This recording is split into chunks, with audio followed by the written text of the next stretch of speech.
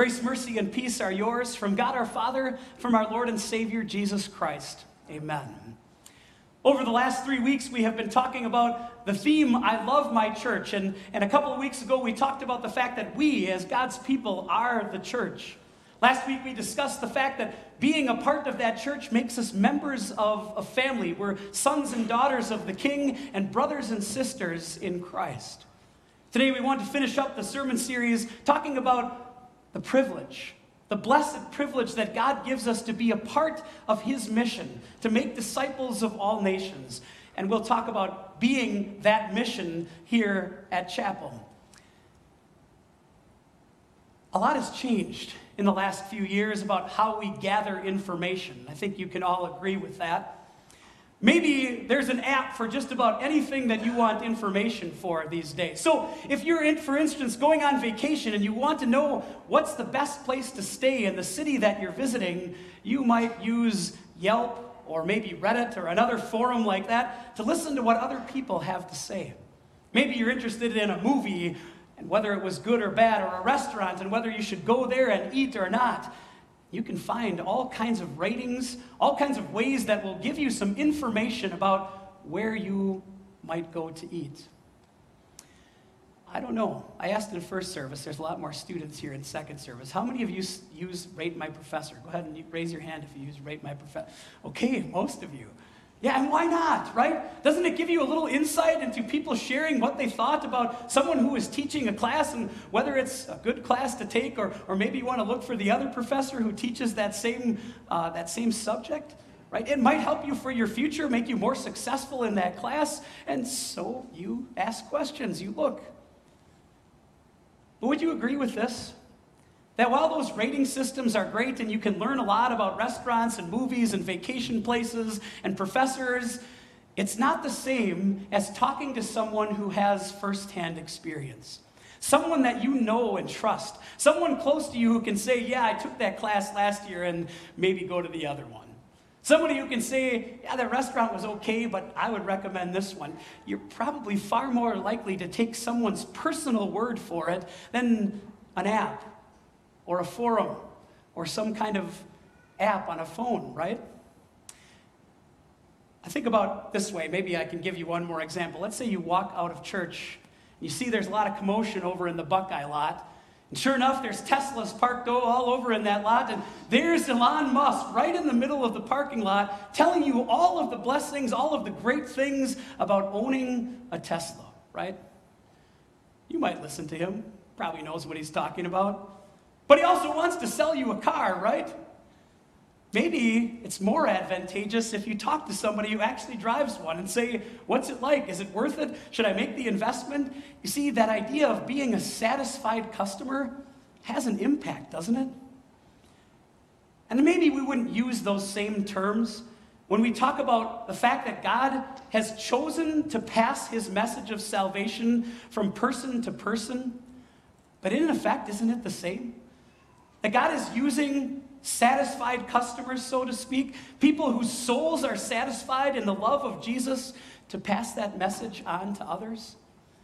That's why we love the church that we're a part of. It's why we love being part of God's family, because we not only get to hear that message from others, but we get to pass it on. We get to tell others that same message. On the basis of these words from the Apostle Paul that were read earlier in Romans chapter 10, let's discuss and focus on that truth that we have a mission.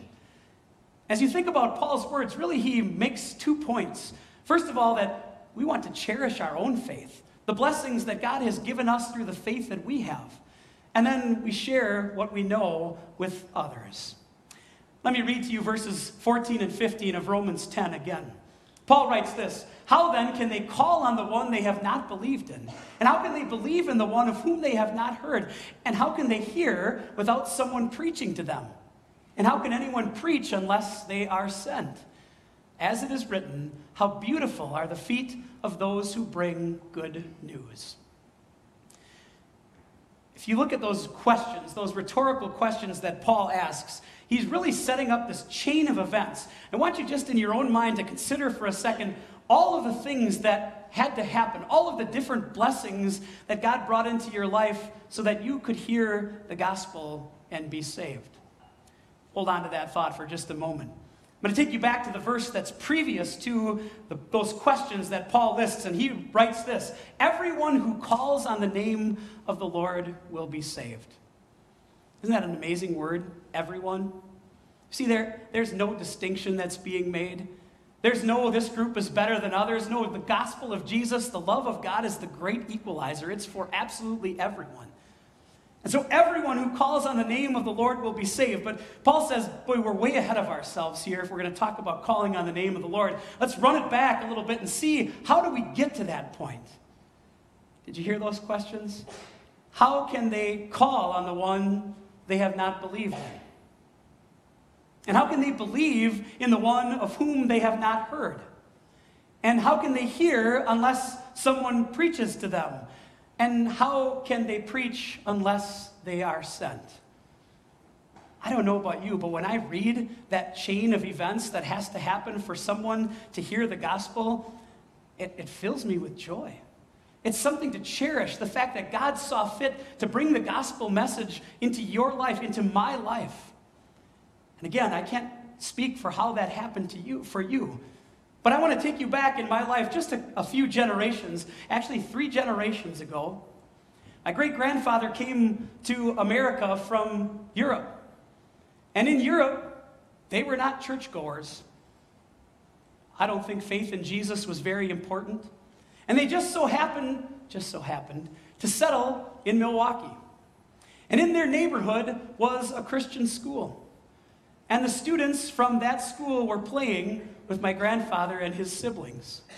And they began inviting them to different activities at the church, to come and hear the message. And gradually, not just my grandpa and his brothers and sisters, but my great-grandparents began to go to church. And fast forward a couple of generations, and that's why I'm here today.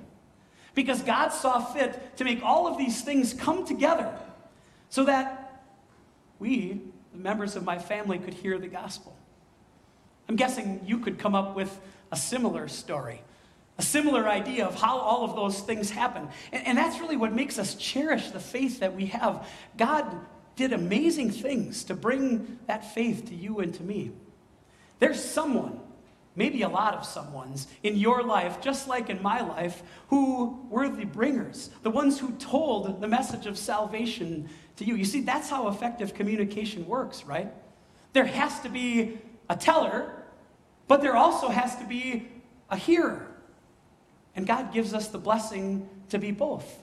We are hearers of his word. We benefit from the blessings of hearing the message and knowing what we get from that message. Then God also gives us the privilege of saying, you can share, you can tell, you can be the one who keeps that chain of events going for others.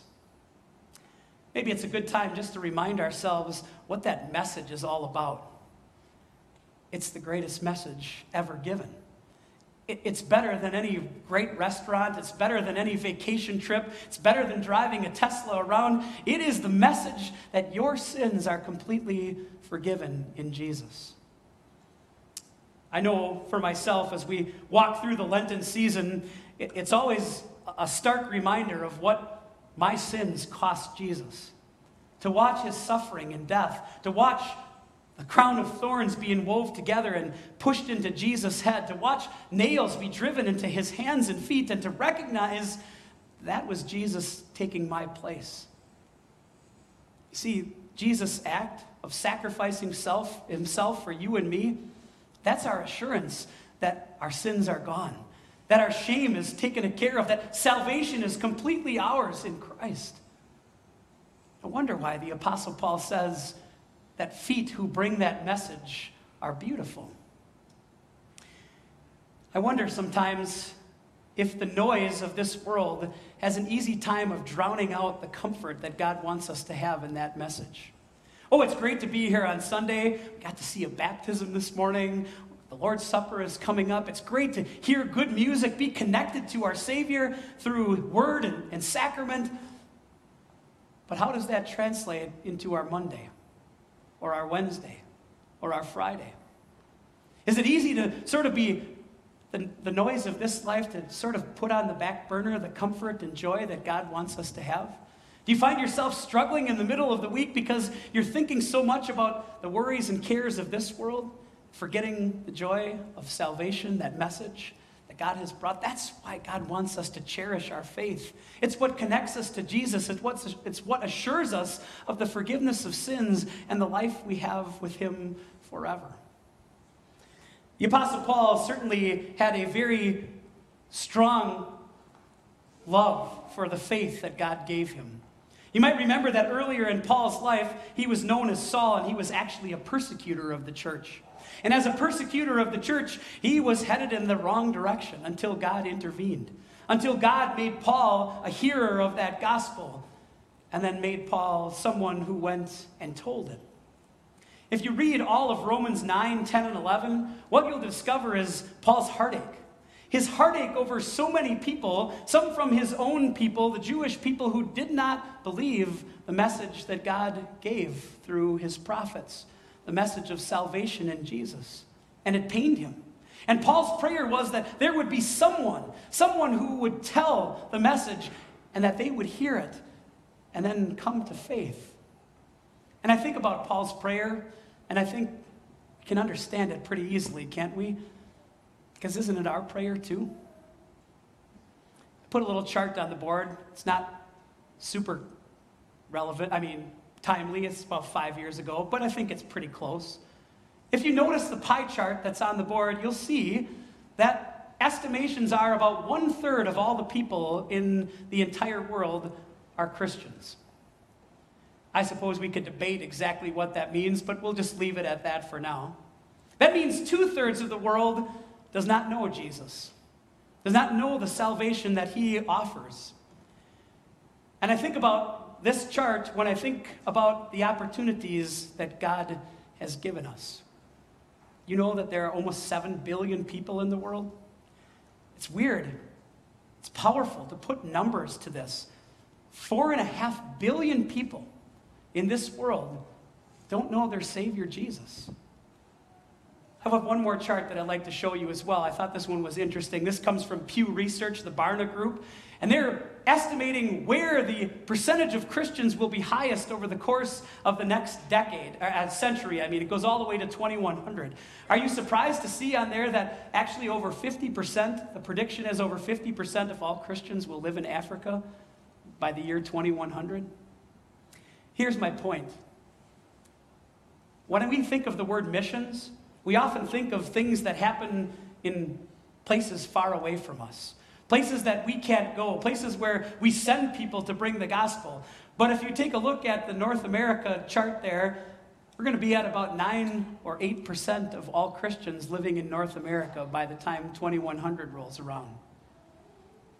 Do you think maybe there's opportunities for us right here in our own country, right in our own city, right in our own families, to be the ones who are the sharers of that word, to keep the chain of events moving forward? See, when we cherish our own faith, when we recognize what it means to be a child of God, that's what gives us the strength and the motivation to say, I got to get that message to other people. Listen how Paul says it in Romans chapter 10, verse 17. Consequently, he says, faith comes from hearing the message, and the message is heard through the word about Christ. Did you hear it even as I read those verses? There's a hearer and there's a teller, right? Faith comes from hearing the message, and the message is heard through the word about Christ. So who are these hearers and tellers that Paul's talking about? Who are the people who are sent to bring the gospel so that others can hear it, believe it, and then call on the name of the Lord and be saved? It's us.